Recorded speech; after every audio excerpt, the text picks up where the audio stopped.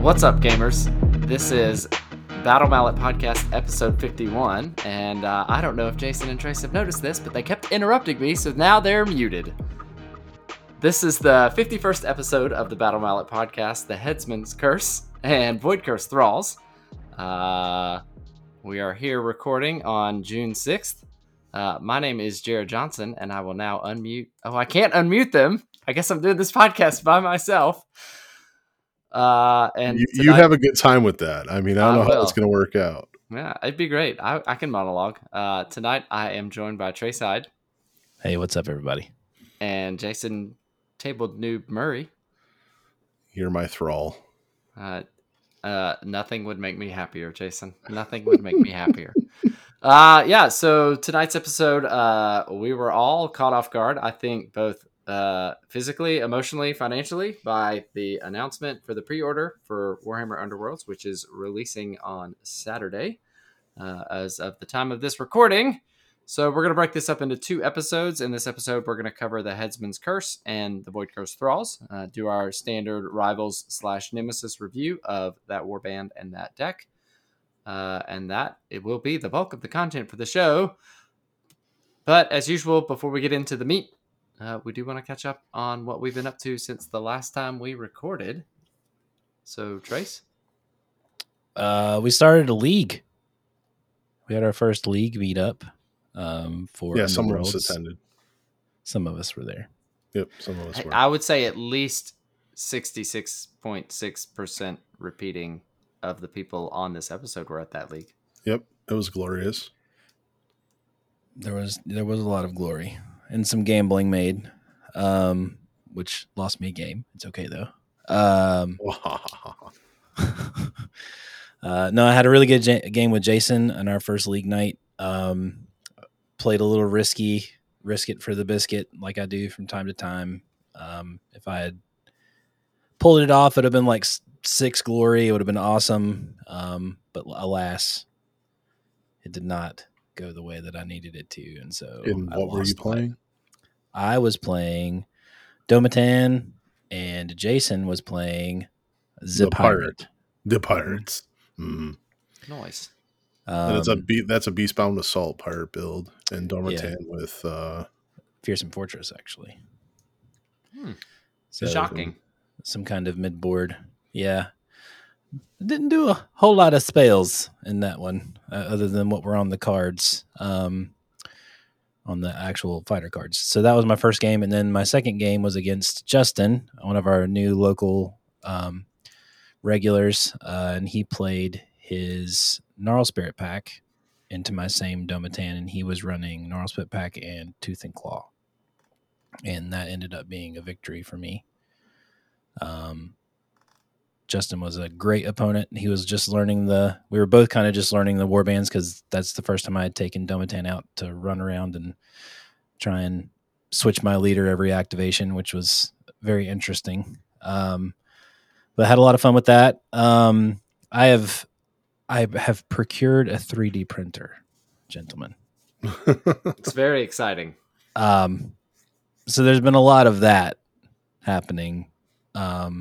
I have been printing out buildings and cool little things like that, like a madman, for my Madripoor-themed Marvel Crisis Protocol board.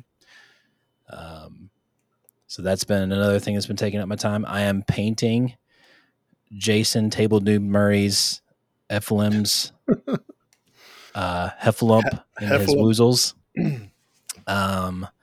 So that's been fun so far. That's making nice progress. And then I've also been whittling away at some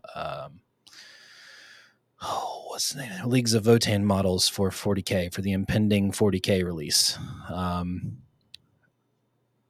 So that's really the majority of what I've been doing. Playing a little bit of Diablo too, mixed in there. Nice. Yeah, a little bit. Just a little bit of Diablo. So Jason, what about you, bud? First, it seems we'll just mix this in here. I'm just gonna throw my shot because I'm little upset and very envious that the reason that this stuff catches us off guard is because we don't get preview copies from GW. Like, we're just left out there in the cold and then have to scurry around to figure out how to make all this content. But it's fun nonetheless. But, you know, shameless plug. Be really nice to have it early so we could spend, you know, pre-time doing this.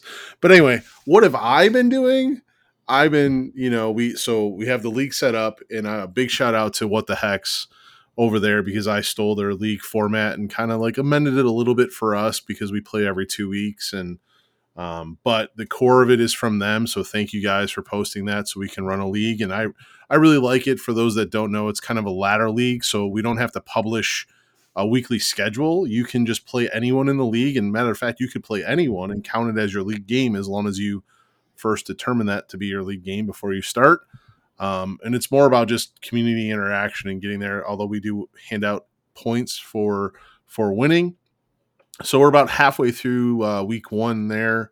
A little more than halfway now, but got a couple more games for everyone to get in and get their points.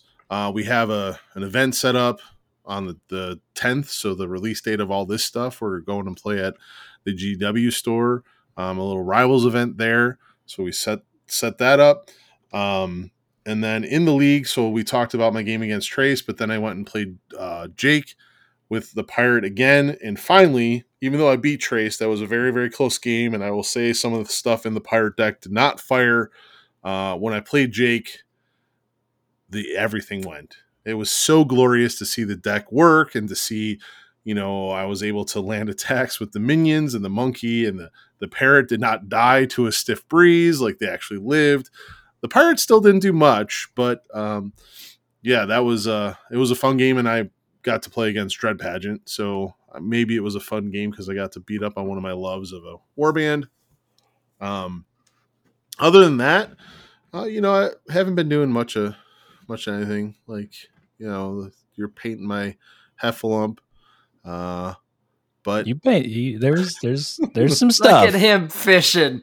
I see you. No, don't play this game. Don't play this game. So I've been doing a lot, and really, I came to the realization with 40K coming back around, I can no longer afford to do all of my hobby wants and needs through commission painting and do all my family wants and needs, like take vacations and do all the fun stuff. Money just doesn't go that far. And for those that do have a lot of their stuff commission painted, especially to the level that my stuff gets done, it is not cheap. So to get back into 40K, to do some of this bigger army stuff, I need to get back on the painting game, and training to paint. So I've never painted like test models before. I've always just grabbed my paints and gone. But that method of slap chops out there, you know, Jared uses just contrast over gray sear. I do own an airbrush, and if you're on our Discord, that was one of my hobby goals, is I actually set up my airbrush booth for the first time in like a year and a half or 2 years. And then I just painted random models to see how those techniques would work.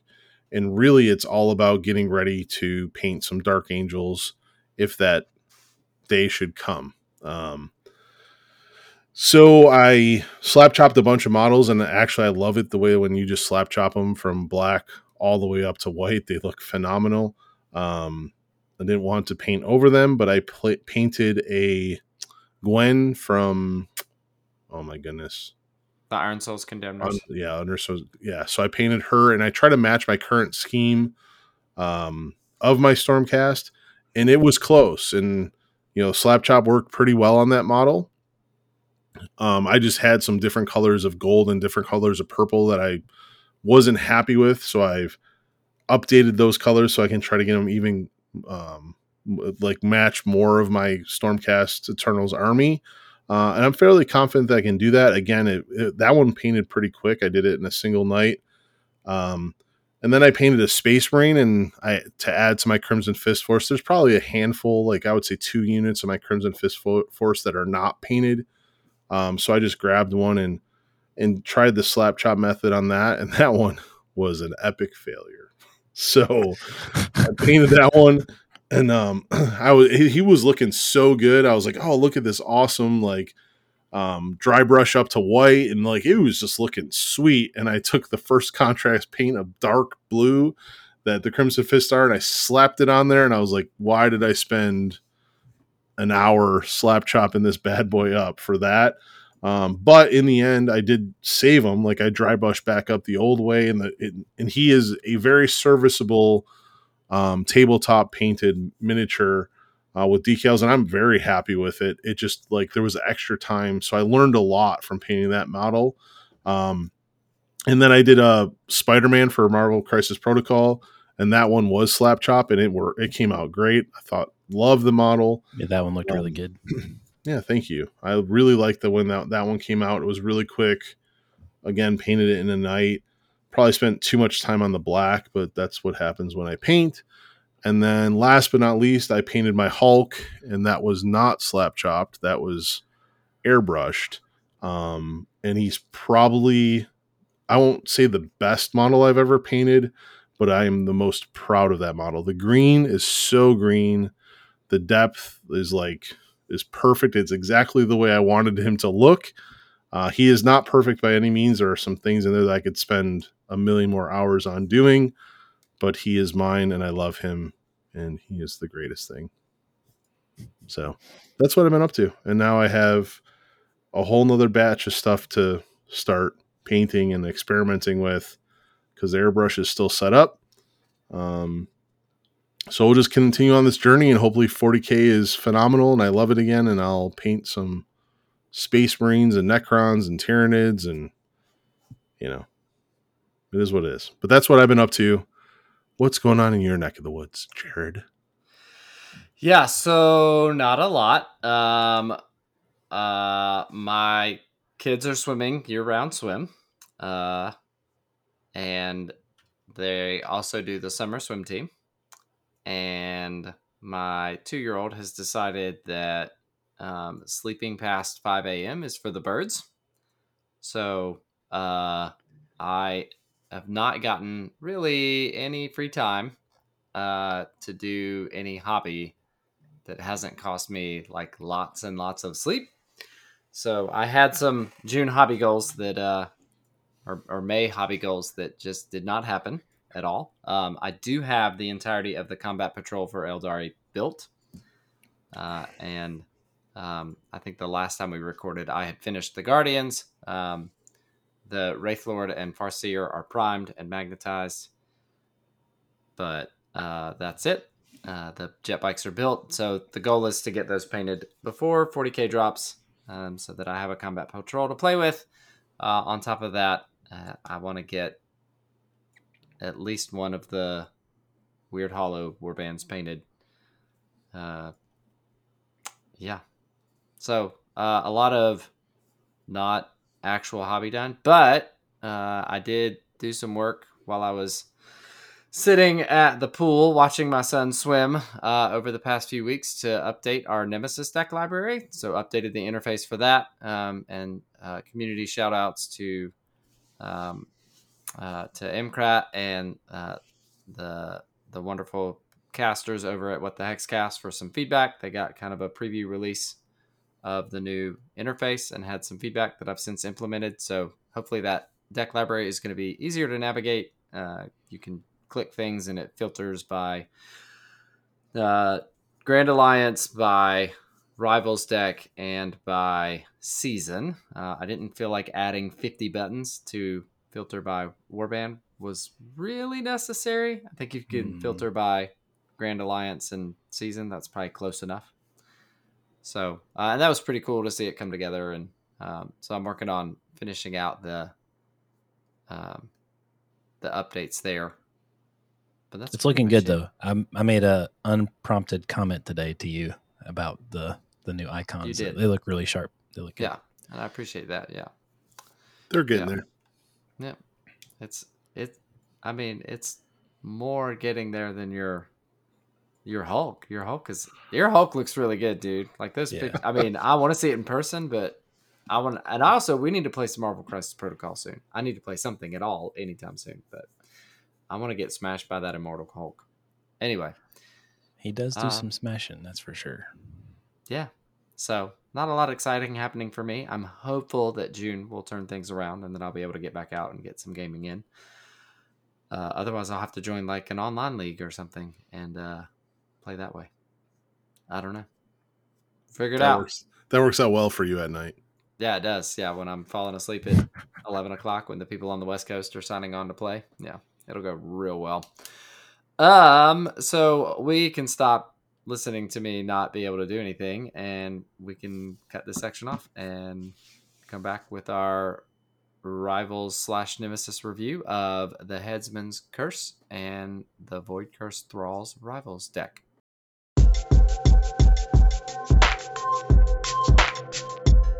And we're back, and we are here to talk about the Headsman's Curse and the Voidcursed Thralls. So for anyone that isn't familiar, the way that we typically do these reviews for either a warband or a Rivals deck is we're going to talk about the 3 most important objectives, gambits, and upgrades that you want to see early as you play the game, and then we'll go through kind of some nitpicky things around the board you might want, what we think the playstyle is. We'll wrap things up with a new player rating, and now with a Nemesis pairing or 2 with them. So with that said, we're going to jump into the Headsman's Curse. And when I first started playing Warhammer Underworlds, I didn't really think that the Death Warbands were going to be the ones that grabbed me. I was never a huge Sepulchral Guard player. I was never a huge Thorns of the Briar Queen player. Never really got into the Banshees or Dreppers. But then Vampires came out. The Vampires came out. And the Bone Reapers came out. And then Veilmorn came out. And so now I finally somehow have found myself to be like drawn to these Death Warbands. And just the description of this warband really captured me. The idea that they're cursed and they're passing out their curse and condemning you as part of that. There's a giant dude that's just running around mopping heads.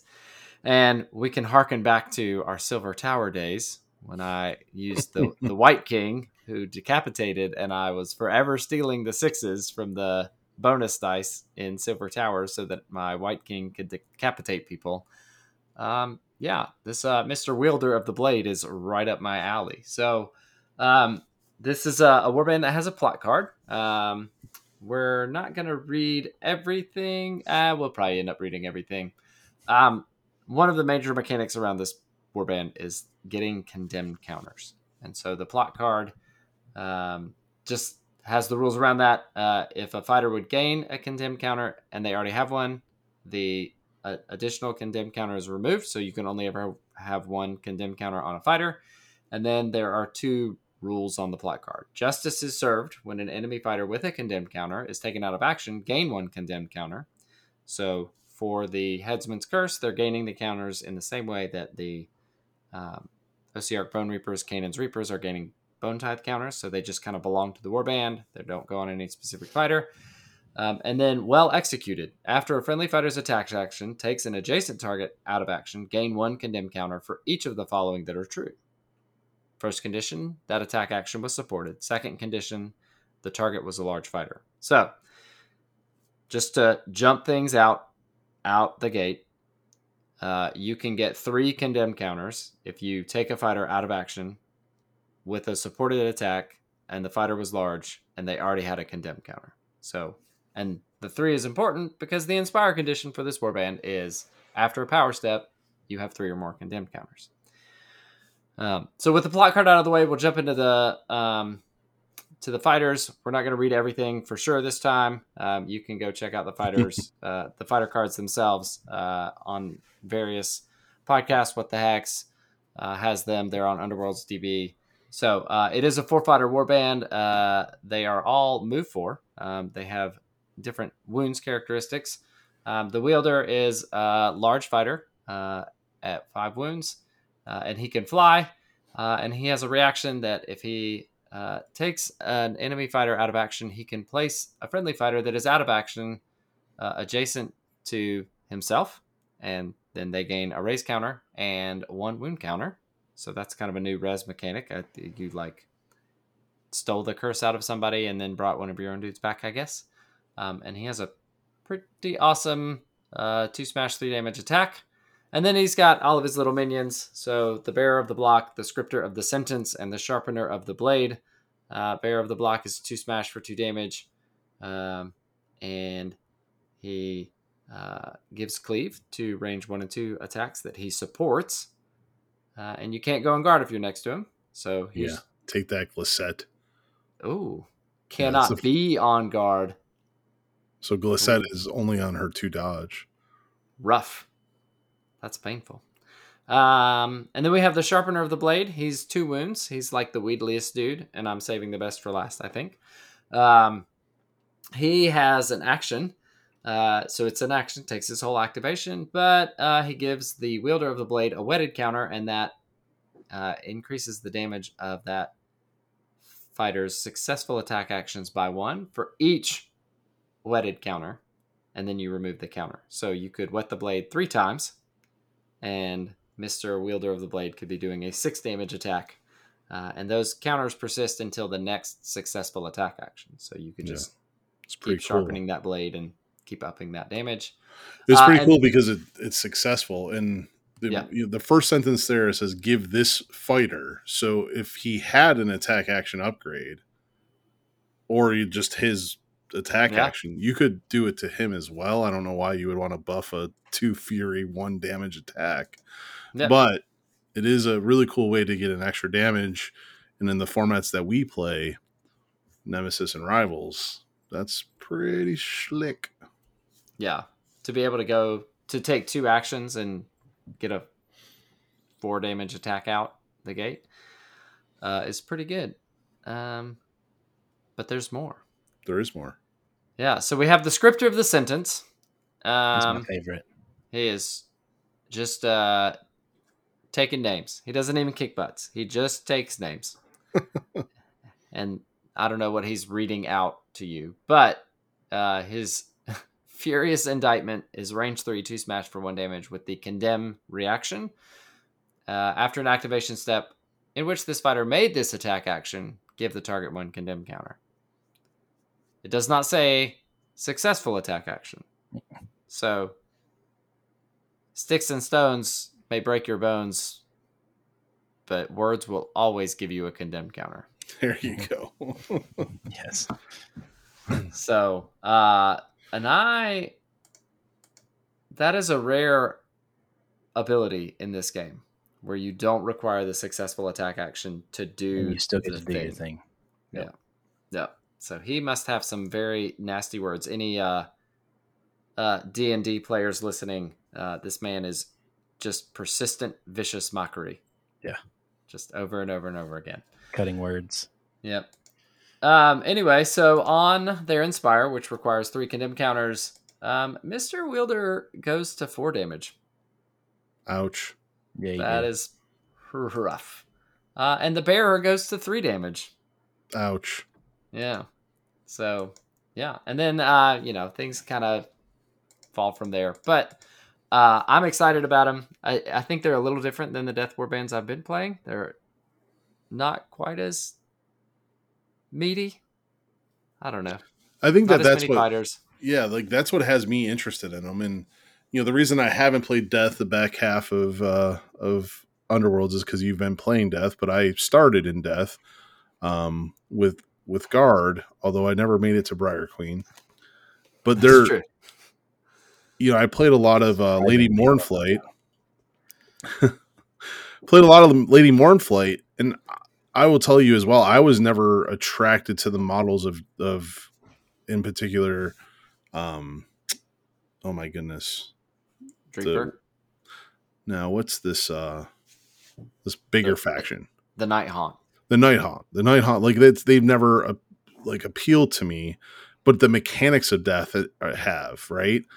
And this is like totally different and just a different style, but still has a lot of those elements. Like you have a res mechanic, you have, some shenanigans to get tokens and shenanigans to get damage. And we'll get to the cards, but there's some of this very similar flavor of death through it, but it is just presented in such a different way that I'm pretty excited for this warband to try it out. So Yeah. I don't think you're alone in that. I think we're all kind of excited to see this one for different reasons.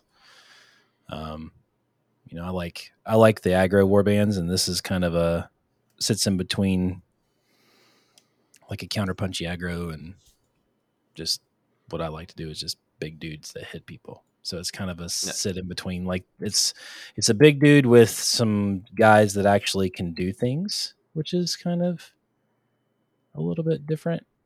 Similar to the parrot and stuff like that. They have a role, which is interesting. But it's another big fighter death warband. I like it. No.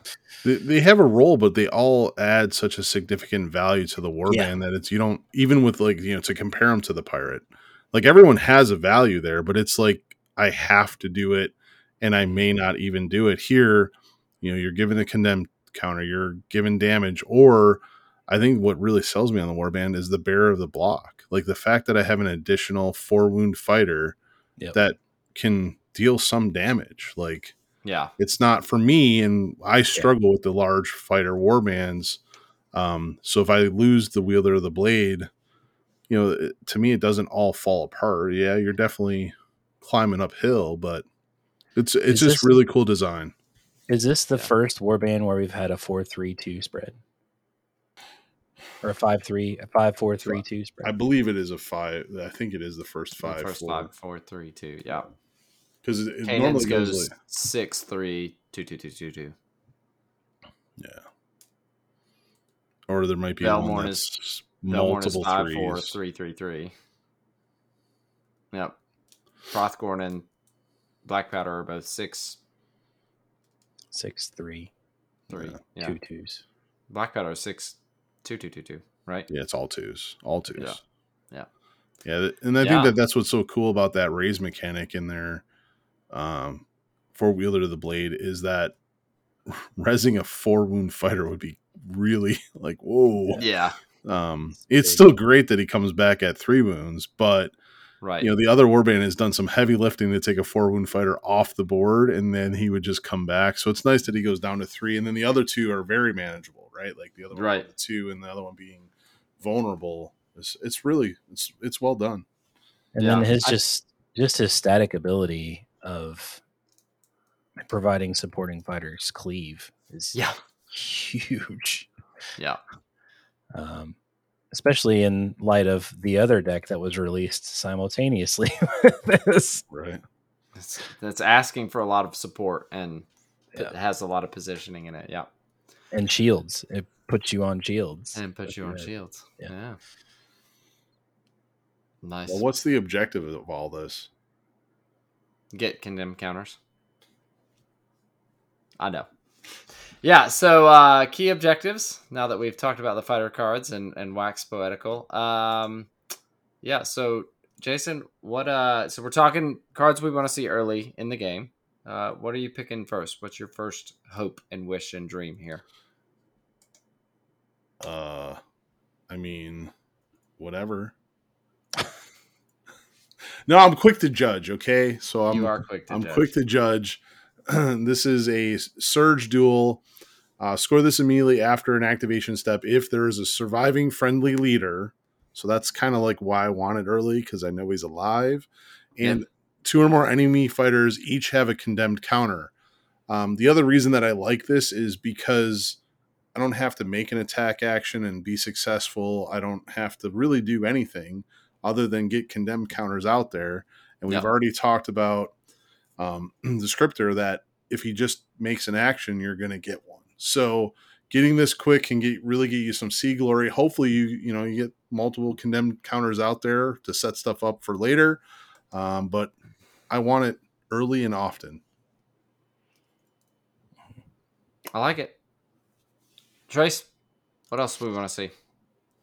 Well, this warband has the tendency to gather a crowd. So I'm going to go with that objective. It is called Gather a Crowd, for those who do not follow the pun.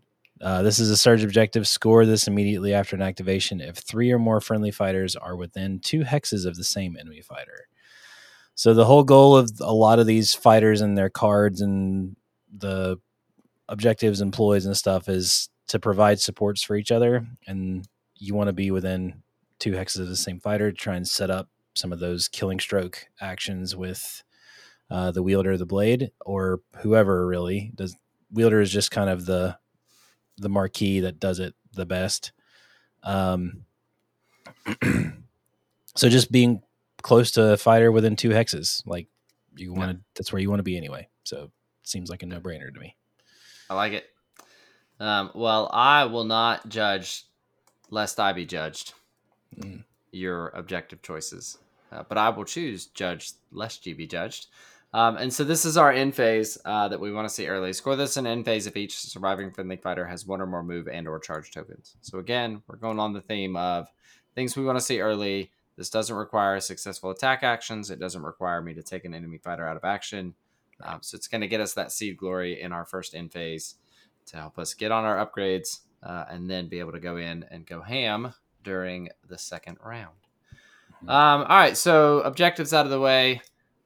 We will move on to the gambits that we want to see. And so before anybody else jumps in, I am just going to pick Damning Scream because I can say that and I don't have to horn that out because it's the name of the card. So this is a gambit. It is restricted to the scripter.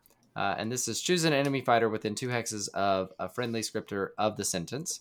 Stagger the chosen fighter and give the chosen fighter 1 condemned counters. So, Jason, you were talking earlier about getting 2 condemned counters out. Well, Mr. Scripter could go in charge and put 1 condemned counter out with his successful or not attack action. And then he could just scream at somebody and give them another one.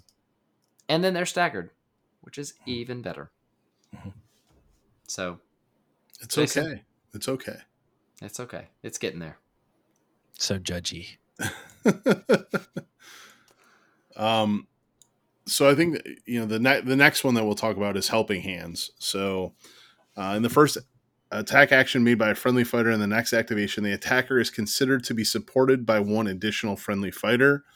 The reason that I love this is one, we want to land attacks no matter what we're playing. We want to take fighters out of action, and when we take them out of action and we are supported, we can get well executed and get a contempt counter. So that's really why I like this one, because you're never going to have perfect position, so you may not be able to set up support. So helping hands make sure that the support that you need is always there. You're Nice. always supported. Yep. Many Always hands supported. make deadly work, according to the flavor text on that card. So I'm going to pick one, and the one that I am picking is You Must Serve. This is a res card, and we know that we like some res cards. This one's pretty good. This one says, place a friendly chain rasp that is not out of action on a starting hex in your territory. Give that fighter 1 raise counter. Then, if there are 4 surviving friendly fighters, give that fighter wound counters until that fighter is vulnerable.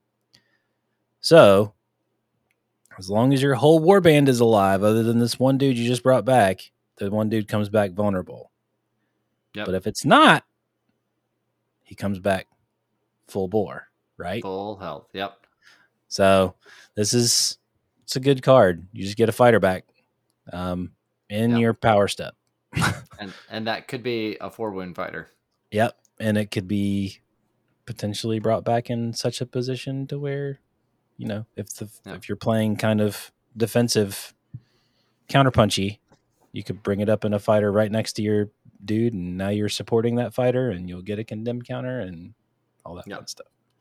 Yeah, it's a really well written card in the fact it only can be on the chain rasps, right? So you're not bringing back your leader. It's not restricted to your leader though, so if the leader does go down, you can still bring someone back. And then again, if your opponent has chewed through that 4 wound fighter, and no one else, he's not coming back at full health, which could be a little bit of feels bad. So it's awesome that we got a res card. We've seen them before, and it's just really nice to see the additional text that kind of tempers this card grows in value as the game goes on, as you lose more and more fighters. But it's really well written. Can't wait to bring somebody back.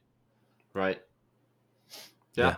And it's good. It's good protection. So the reason why it's in this first hand, though, is if it's good protection if you've got somebody who just got killed that you need at an opportune time that you need. You can bring somebody manages to dome the scripter early. Exactly. Yep.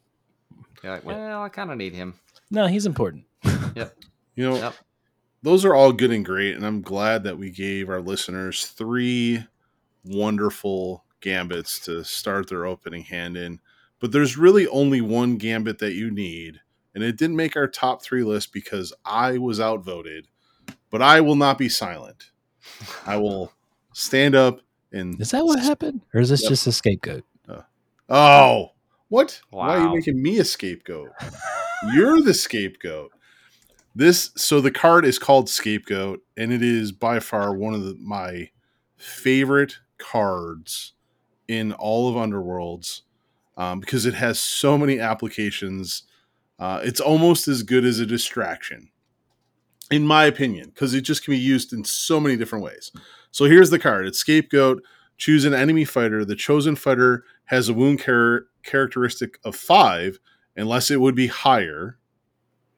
This effect persists until the end of the round. Give the chosen fighter 1 stagger token and 1 condemned counter. So, wait a minute. You're telling me that this is the best card ever and I'm giving somebody 5 wounds? Like, you're crazy. Well, I'm also giving you a condemned counter. I'm also giving you a stagger counter, so it helps me hit you. And I've now made you well executed because you have 5 wounds. And there's nothing on here that says I can't give it to an already wounded fighter. So maybe I've already plinked you for 2 or 3. Now I give you the 5 and you're in 1 shot range. It also has the I don't really care for you trace. So you put that awesome upgrade on from Tooth and Claw that says you cannot be a large fighter. Well, now you're a large fighter and your upgrade's gone. So there's just so many facets to play here. It really is like a utility. But for me, and also, I'm probably scoring an objective. I'm probably killing you. And now that you're a large fighter, I get 2 glory. Like this is and an extra condemned token. Yeah. I'm inspired. Yeah. I'm having my cake. I'm eating it too. Give me Scapegoat. Give it to me now. I mean, the Night Haunt do have a lot of candles for your birthday cake that you're about to eat. So. Yeah. That's true. It is a super cool card. It is very cool. I'll be curious to see it in play. Can't wait for me to have like a 5 wound Kindle finger or something running around. I wouldn't give it the Kindle finger because I can with only the -1 damage. Yeah. Right? No, fair enough. But anyone else, there you go. A 5 wound Narvia or 2 Rush. Right. That'd be awesome. Cool. So, now that we've got the Scapegoat out of the bag, we can move on to talk about those upgrades that we want to see. And Jason, let's just keep your train rolling, buddy. Well, I'm heavy duty, so so true. So true. This is pretty basic. It's +1 damage to this fighter's range 1, range 2 attack actions. The only restriction is it has to be a chain rasp. So, again, I can put this on the sharpener of the blade once I'm inspired. I already have Grievous. I'm sharpening my blade. I have another damage. Oh, wow. Now the sharpener's hitting for 3, maybe 4 damage. Bearer of the Block can go to 4 damage when he's inspired. Like, this is a great utility. And again, nice subtle touch that I can't just throw it on the wielder of the blade. Like, it has to go on a chain rasp. And then you kill him and I bring him back. And now I have my damage again. It's great. It's great. This is wonderful. Good, great, wonderful. Mm-hmm. No yelling on the bus. Trace, what upgrade do we want to see next? So since damage is so important to this warband, it's probably important for you to be able to hit more accurately. So I went with Guided Blows. You can reroll 1 attack dice in this fighter's attack actions. That makes sense. Do you like the guided blow? Do like the guided blows. I don't think that Shiok does. Oh. That's who's on the card art. He's about to get decapitated. That's what Shiok said. Nice. Where's that Um, Carthaean? I don't know. They all look the same to me. So putting this, like, this is not restricted to any fighters, which is great. So you can put this on the wielder or the bearer, and they can have their two smash damage, large damage attacks go through. Yeah. Hopefully. So Nice. Yeah, and then the last one that we want to see is Enduring Protector. Or Enduring Executor. Executor? There you go. Executor? You got it. Uh-huh. Sure. +1 wounds. So straightforward. Wielder of the Blade going to 6. Straightforward. Sharpener going to 3. Like, yeah, can't complain about that. Rescriptor going to 4. Yep. I don't know if you put the bearer on 5 though. Yeah, making them large would be tough, but you negate that wound token he's taking if he's coming back to life. That's true. I probably am just putting it on the wielder to go to 6. What difference does it make? You're at 6. Yeah, right. So now you need 2. You want him to stick around anyway. To take him down. Yep. I don't think it really like the only math that changes in Nemesis and Rivals really is like if you have access to a 3 damage attack, it's still 2 attacks regardless. But most of the fighters are 2 damage, so now it's 3 attacks. Yeah, so, or it's still 3 attacks. It was 3 attacks anyway. Yeah, I'm thinking you've got the one fighter that can do 3 damage, and then another fighter that can do 2. Oh, okay. So that would be 2 successful attacks. But if you're on 6 wounds, now you need 3. I get you. Yeah, that's kind of my thought there. Anyway, so that covers the cards. We will just keep these heads rolling on down the board. Speaking of boards, what board do we want? What do we think, Trace?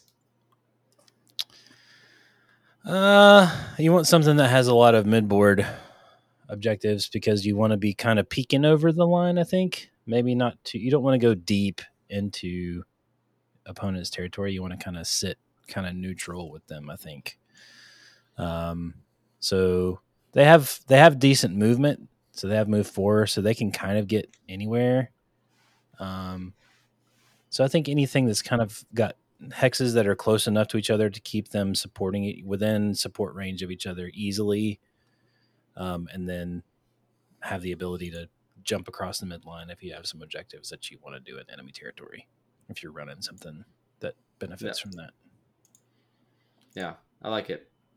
And then Jason brought this up in the pre-show, but the fact that the scripter is threat range 7 means you don't have to start him in the front, which is exciting. So play style, I'm going to take this one. We're going to call this reactive aggro, and I think that's one of the reasons that this deck really stands out to me is because it is that play style, which I have grown to love as I play Velmorn over and over and over and over again. So it's a wait and see. Don't push too hard. You don't want to throw yourself out there, expose your own neck too much, let your opponent expose theirs, so that you can create a basket full of bonces. I see what you did there. Yeah, nice. Thanks. All right, Jason, you and I just both sat down. We both pulled out our Headsman's Curse warbands because we're both playing it. What are you doing to take me down?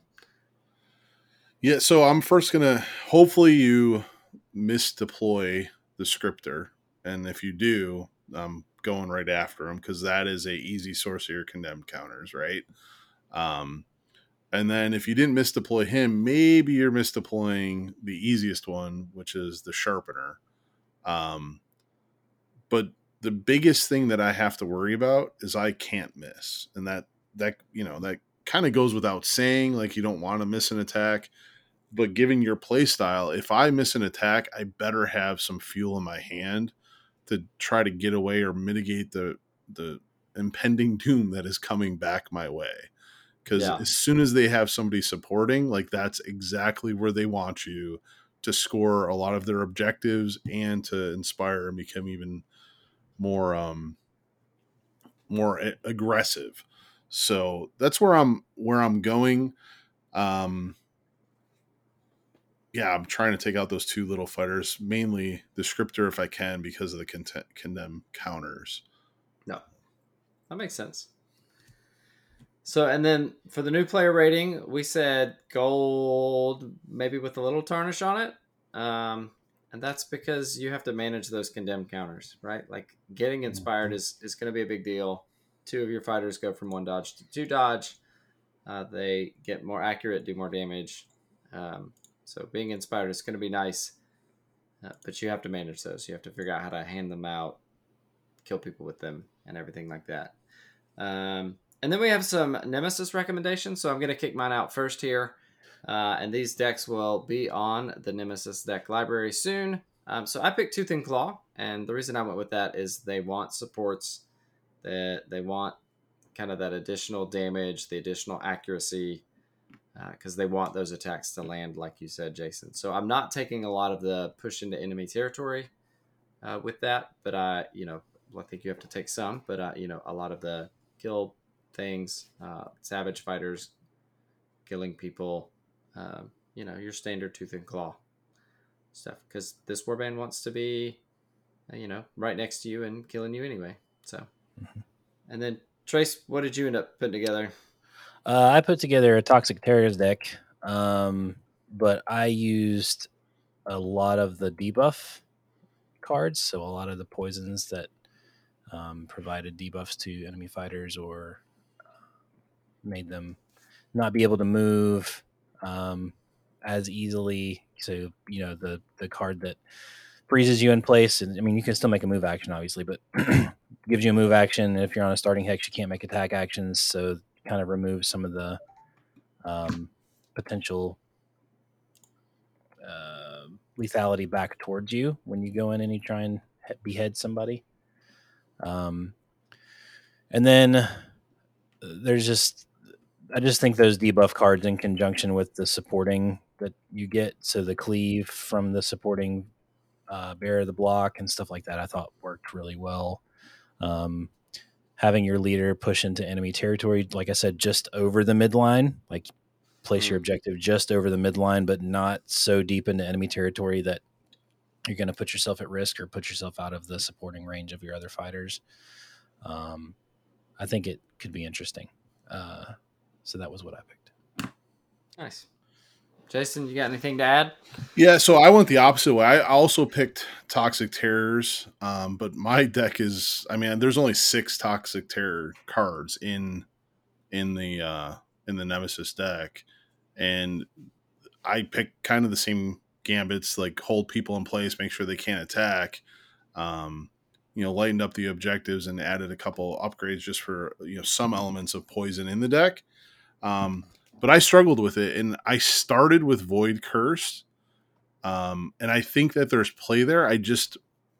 My initial runs, you're making hard choices because Voidcursed, like you're going to a single shield, right? You're taking away, and you can say, well, you have 2 single dodge fighters, but the scripter is a range 3 attack. I can't take that away, right? So that really leaves Bearer of the Block to be Voidcursed, and the Sharpener, his attack gets less. And I definitely think that there is play with Voidcursed here. I just haven't been able to unlock it. And what really draws me to the Voidcursed, and we'll touch on these as we review that deck, but they have some upgrades that allow for repositioning. They have gambits that kind of do the same thing. So I think this warband really likes that repositioning.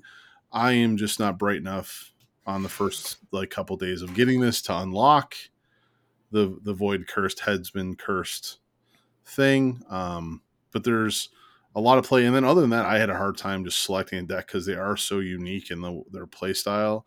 They want to be aggro. So what deck supports that aggro the most? Because I did not want to add stuff that just we're sitting on objectives. I just didn't want to do it.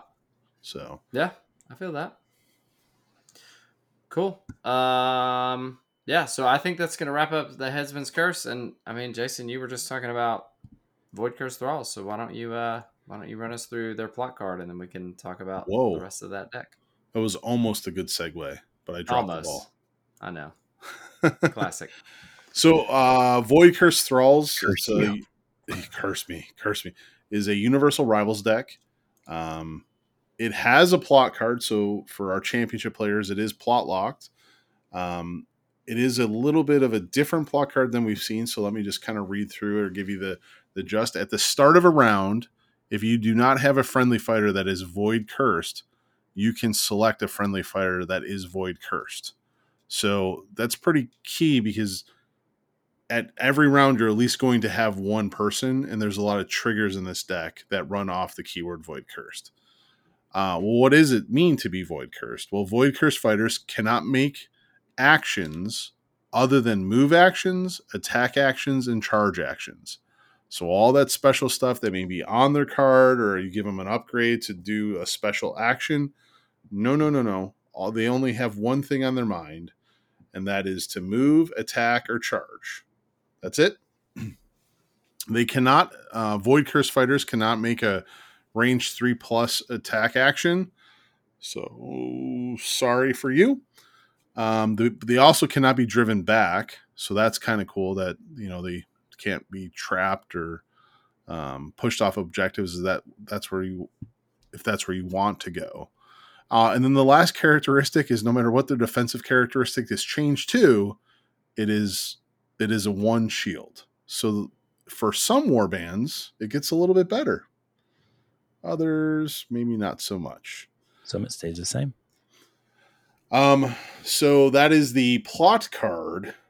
Let's move into this very unique deck and objectives, and we'll trace, what's the first objective that kind of jumps out of this deck for you that we want to start with? The first objective is Unwitting Guardians. And let me pull it up. I'm not prepared. I called on him. Damn it. Sorry. You need to put your head down, look away, the teacher don't call him. I'm so sorry. So I chose Unwitting Guardians. Score this in an end phase if one or more friendly Void Cursed fighters are on feature tokens. That seems pretty easy. You get to pick it. Yeah.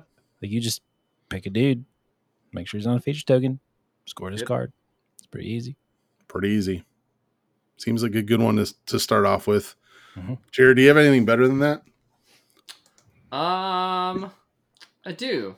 It's So not I better. picked just different. I chose Surrendered Will. So this is Surge. Score this immediately after an opponent's activation step if one or more enemy fighters are Void Cursed. So I didn't see anything in the plot card about making fighters Void Cursed, so I hope I had a good reason for picking that card. Opponents? What? Yeah. Yeah. If one or more enemy fighters are Void Cursed. Yep. It's crazy. I guess I'm praying for the mirror. Yeah, there you go. I think there's some tools in here that will allow us to achieve this easy surge. I certainly hope so. Okay, so that leaves me with unceasing imperatives, right? It does. Okay, good. I'm in between screens here. So this is end phase. Score this in end phase of each surviving Void Cursed fighter from one or more warbands. Each has one or more move and or charge tokens.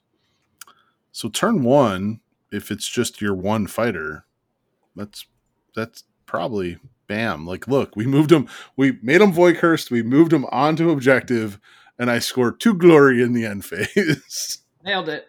Successful. Yeah. Nailed it. But Surrendered Will may get in the way because now we given a Void Curse across the board. Well, if they haven't moved your charge, you just kill them. There you go. Just kill them. There you go. Easy. Yeah. So what gambits are going to help us along this adventure, Jared? Yeah, so I'm gonna break from things here. We didn't actually pick this one. I'm gonna do 2. Oh my goodness! And here we go. This is, I know, right? Oh, this is what happens when it gets started. All right, so the one that I picked is Reshaping Snare, and this is choose a fighter on an objective, a fighter, or in a snare hex that fighter is Void Curse. So could be a friendly fighter, could be an enemy fighter, We don't know. But, and Jason lobbied for this card, and as I get more and more sleep deprived, I think I'm falling to the void here. And I'm just going to go ahead and call out Reshaping Burst as well. So this is another gambit. Choose a Voidcursed fighter, roll a magic dice for each fighter within 2 hexes of the chosen fighter. On a roll of a focus, that fighter is Voidcursed. So you've picked your Voidcursed fighter. You have moved them onto an objective. And then you make them explode with Void all over the opponent. See, I'm actually going to go backwards, right? So, because now you're thinking we're on the same wavelength. I'm going to take that first fighter that made Voidcursed, right? Yep. I'm going to run them as far back as I can on an objective. And I'm going to secure my 2 glory. Yes. I'm with you. Then I'm going to take another non-Voidcursed fighter, and I'm going to run them to another objective that is preferably in the center of all your fighters. Yep. And then I'm going to hit them with the Reshaping Snare. And then I'm going to play Reshaping Burst. Nice. And everyone is Voidcursed turn 1, and everyone rejoices.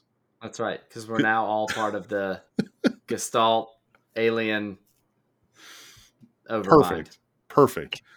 Yes. And just for the listeners in the pre-show, like when we kind of went through this, that's all I said. I go, guys, I don't care what you're picking. My goal, if I'm playing Voidcursed, is to get as many things Voidcursed on turn 1. So I'm just taking every gambit. I'm taking every upgrade that hands out Voidcursed. Yeah. So now that we got that PSA out of there. We did. Well, in case you all missed on your giant plan to get everybody Voidcursed in the first place, hopefully you have a couple Voidcursed fighters adjacent to some other folks, so you can use the one that I picked, which is Voidcursed Assault. Each friendly Voidcursed fighter makes the following attack action. Yes, it's an attack action for multiple fighters in the power phase, which is awesome. It is a 2 smash, 1 damage, range 1 attack with Reshape. What is Reshape, you might ask? Reshape is if this attack action succeeds, the target is what? It's Voidcursed. Voidcursed. Yes. Nice. Yeah. So you get Voidcursed. You get Voidcursed. Everybody. Nice. It's a really good card because we don't have a lot of out of sequence attack actions. Exactly right. That's right.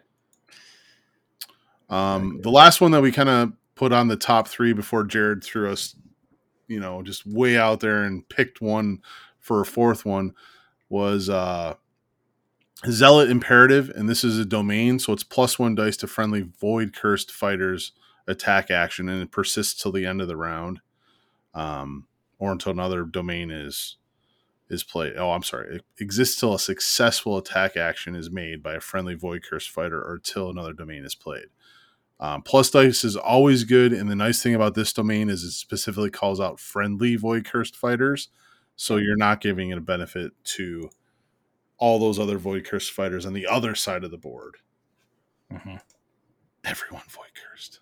I'm so happy. I'm so happy about that. Okay. Moving on to the upgrades. What?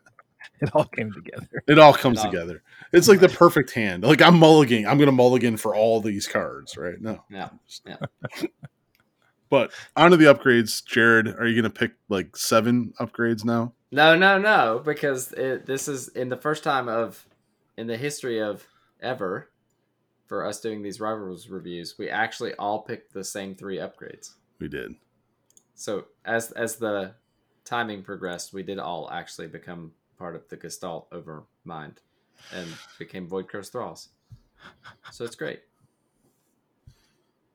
So I don't know about you guys, but I'm feeling the Surging Power. Oh, nice. Which is the upgrade that I'm going to talk about. So when you give this upgrade to a fighter, pick 1. Crit Grievous 1 to this fighter's range 1 and range 2 attack actions, or this fighter is Voidcursed. So if the fighter's already Voidcursed, then they get Crit Grievous 1. If they're not, now they are. So another way to make more fighters Voidcursed.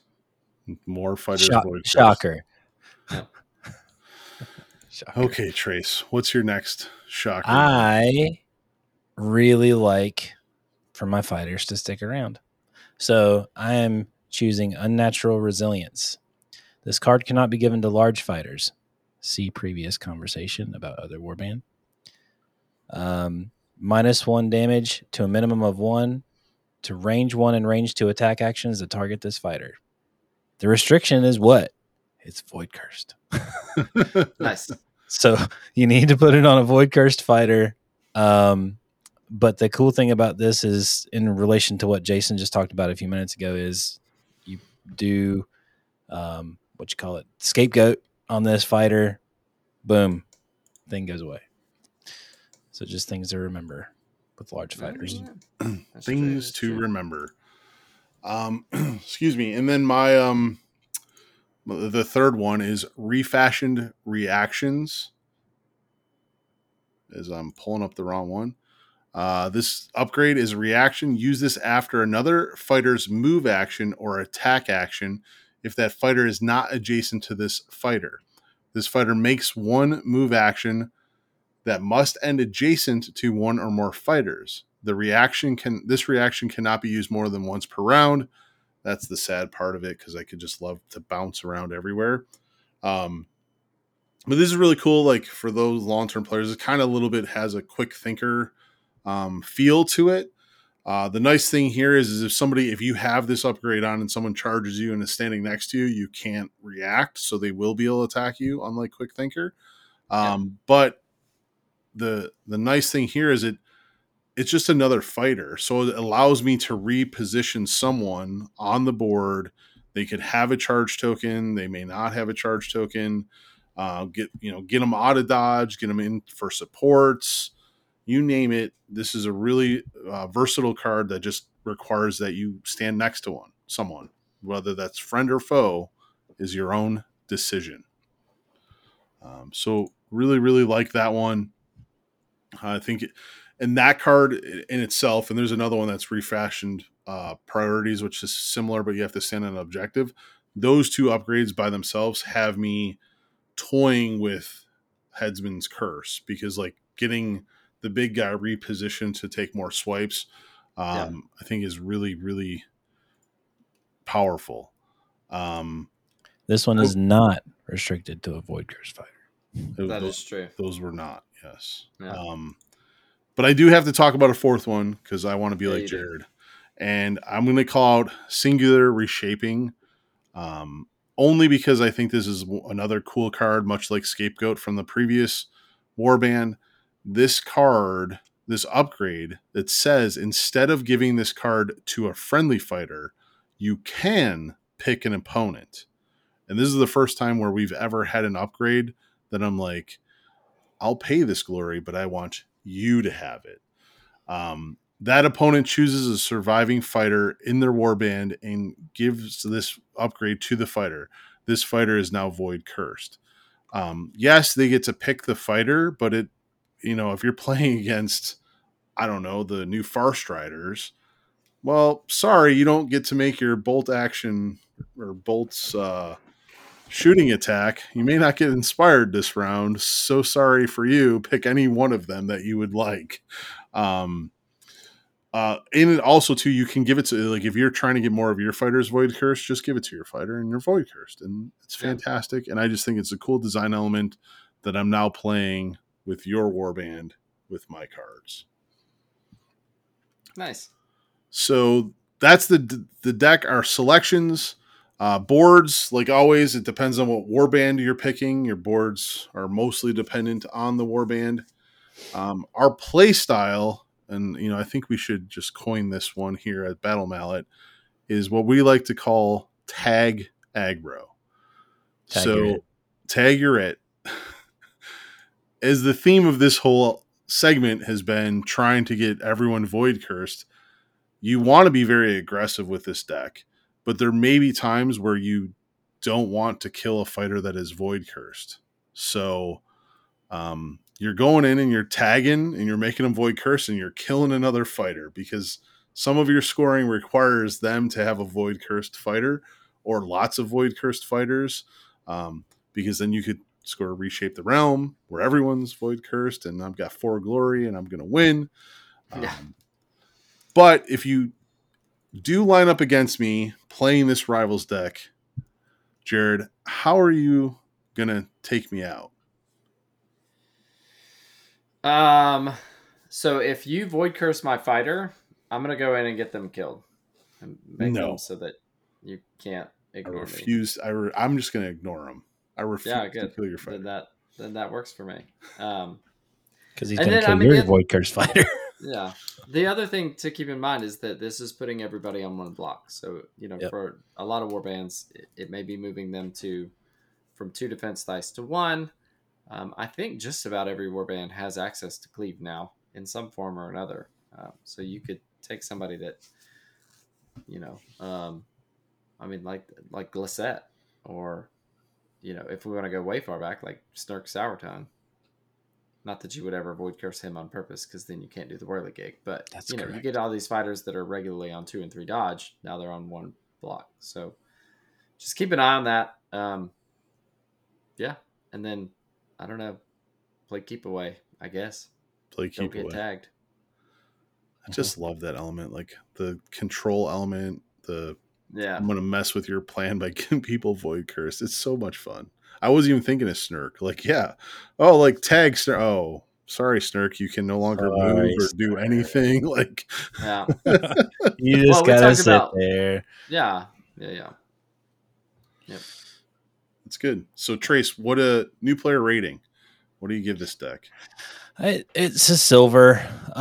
It definitely has a cohesive purpose to it, and all the cards help to push you towards that purpose. But it is not the simplest thing to try and wrap your head around, like you said earlier in the podcast. Like, you were having some issues trying to figure out how to best utilize the cards, and I think really for this, it's just going to take some practice. Like, it's cohesive, but it's complex. So there's a lot of complexity in how to like get this to fire correctly. So silver.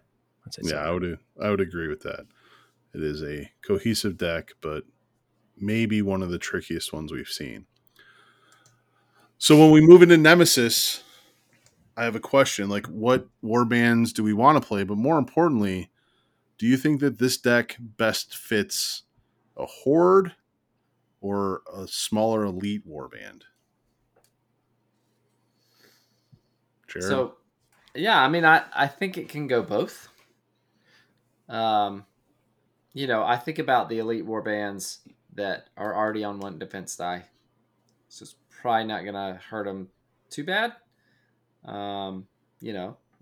Crimson Court, for example, right? Like, most of them are on 1 defense die anyway. And they're going to be able to handle like the fact that they can only do range 1 and range 2 attack actions already. Yeah. But as we were building out our decks, I actually made a Grincrack's Void Court deck. Ooh, Void Court. I like it. Yeah, right. So, I mean, these are a lot of fighters that are already on 1 block. Mm-hmm. They all have a lot of range 1 and range 2 attack actions. They naturally want to be in and around enemy fighters. They get a lot for support, like within their own deck. And then I think this has some really nice surges that they can use to use that dub reaction on Grincrack that aren't always available from the quests. So mm-hmm. I think it is viable for either horde or elite. I think it can work with either, because you're either going to end up with a lot of little void curse fighters, playing tag, or you're going to end up with 2 or 3 really beefy void curse fighters playing tag. Just depends on what your goal is and how you like to play, I think. Yeah, I agree with that. Trace, are you of that mindset? Yeah, I think you can go either way. I think the biggest thing to remember is, while there's a lot of cool cards in this, you can really hamstring yourself. So thinking about somebody like Drom, for example, he has an extra action on his card. If he is void cursed, you cannot do that extra action. So you can't make somebody charge you or you can't force one of your other fighters to charge again. Yeah, but wouldn't it be really cool to have the Gore Hulk with energy converter and just heal them every single time he attacks? I mean, yes. I mean, I'm not saying that it is not. It's just a consideration. Like, you have to go in knowing that you're going to sacrifice. You're taking one ability off of one of your cards in favor of what you're gaining. So, like, this is definitely a kiss curse kind of deck where you gain some cool stuff, but you also might lose some cool stuff. So you just have to weigh whether or not the stuff that you're losing is better than this is worth what you're gaining. Yeah. So the deck that I picked, or the warband that I picked, is kind of an in between. It's a tweener.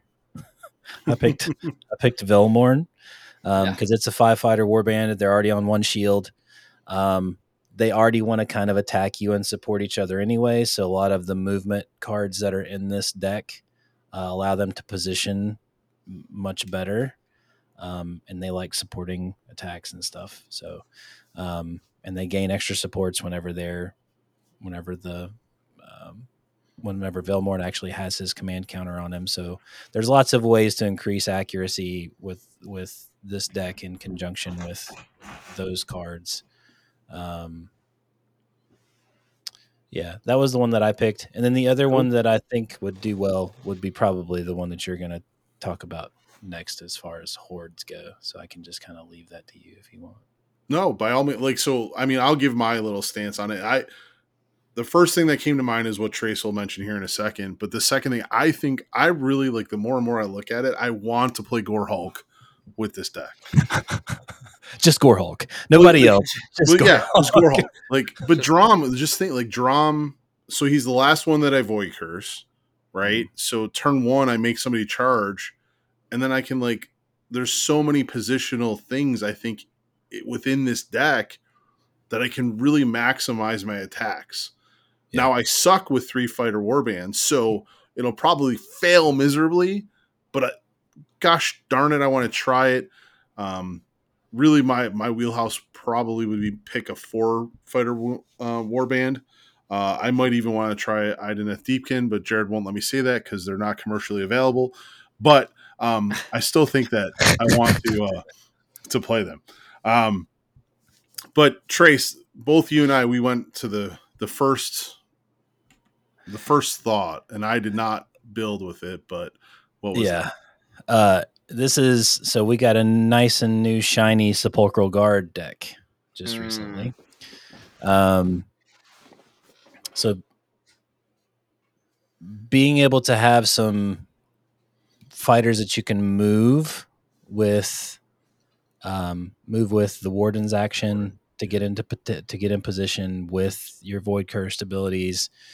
You can set up that nice nasty Voidcursed Assault card. You get a free attack action going into your next action, like cool things like that. There's just lots of this. This is a very positional deck just to begin with, and having that additional way to get position with the Warden and with some of the other spicy attacks that they can dish out with Champion and Harvester and stuff like that. There's just a lot of cool stuff. Yeah, I think there's some play here. And I think I think I've said it already, like out of all the decks that we've gotten, this one has me most intrigued, but I think there's a lot to unpack here. And I can't wait to see the mad scientists that come up with the ability to use the Voidcursed Thralls, because it's the most unique deck that we've received so far. There's just a lot of hidden layers in it, and it's going to be awesome. So, with that, thank you for going on this adventure of the Condemned and the Cursed. We'll take a break and come right back to close out the show.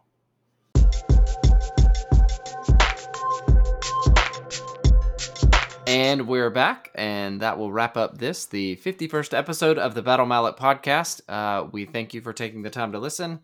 As per usual, you can find us on all of the podcasting platforms, so feel free to share. Our website is battle-mallet.com, and from there you can get to the blog, to the podcast, to listen to any other episodes that you've missed, and find our Nemesis library, which tends to be the most popular thing that we've created. We really appreciate all of the community deck submissions that we've gotten for that library. We really want it to just be a community resource. So if you have a Nemesis deck that you'd like to see featured on the library, please let us know. You can send us an email or find us on the Discord. You'll find links for all of that in the show notes and on our website, so that you don't have to try to remember an email address as I rattle it off right now. With that, I think community shout out wise, I do think we want to thank Mkrat. He added a link to the Nemesis deck library on underworldsdb.com, which is it's quite the honor, I think, to have a link off of his site. Yeah, so big thanks there. Yeah, thanks. He's building a great community resource for deck building, and so just to be able to be a part of that is a huge honor.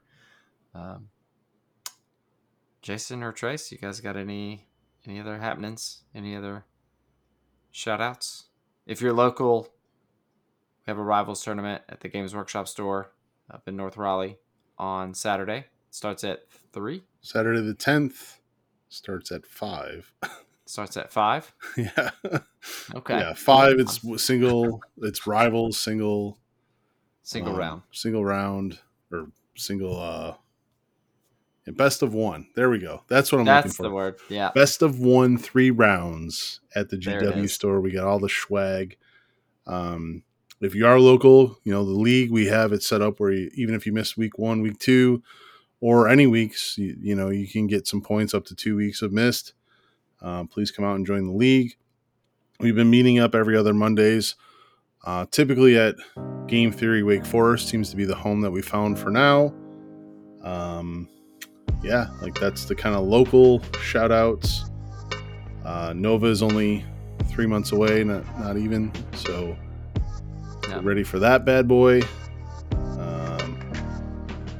Shout out to Zach Newcomb for going to a local and losing to his arch nemesis again. Nice. But, so you got a pocket situation going on over there? I think so. Oh, that's rough. Been there. Done that. Should have made a t-shirt. Well, cool. Well, for the Battle Mallet podcast, we are 3 Voidcursed Thralls. I don't think there's any other way to put it. So this is Jared signing out. It's Trace signing out. And I'm Jason Table New Murray. Get the hell out of here. Peace. Go Bills.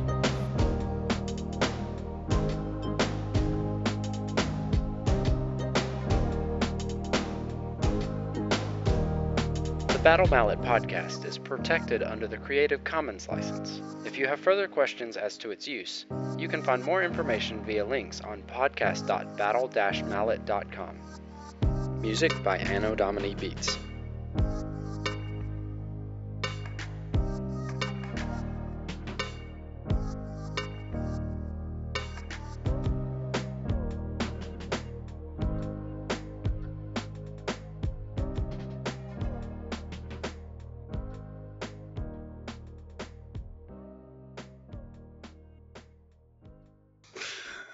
Let's pretend Jared's going to bed. You guys just enjoy making this podcast without me. Okay. No, it's never happened. 51 episodes. You've never missed one. That's true. All right, so here we are. We're going to go again. Or do we just go with this? I think we roll with it. No. This is episode 51 of the Battle Mallet podcast. Welcome to the show.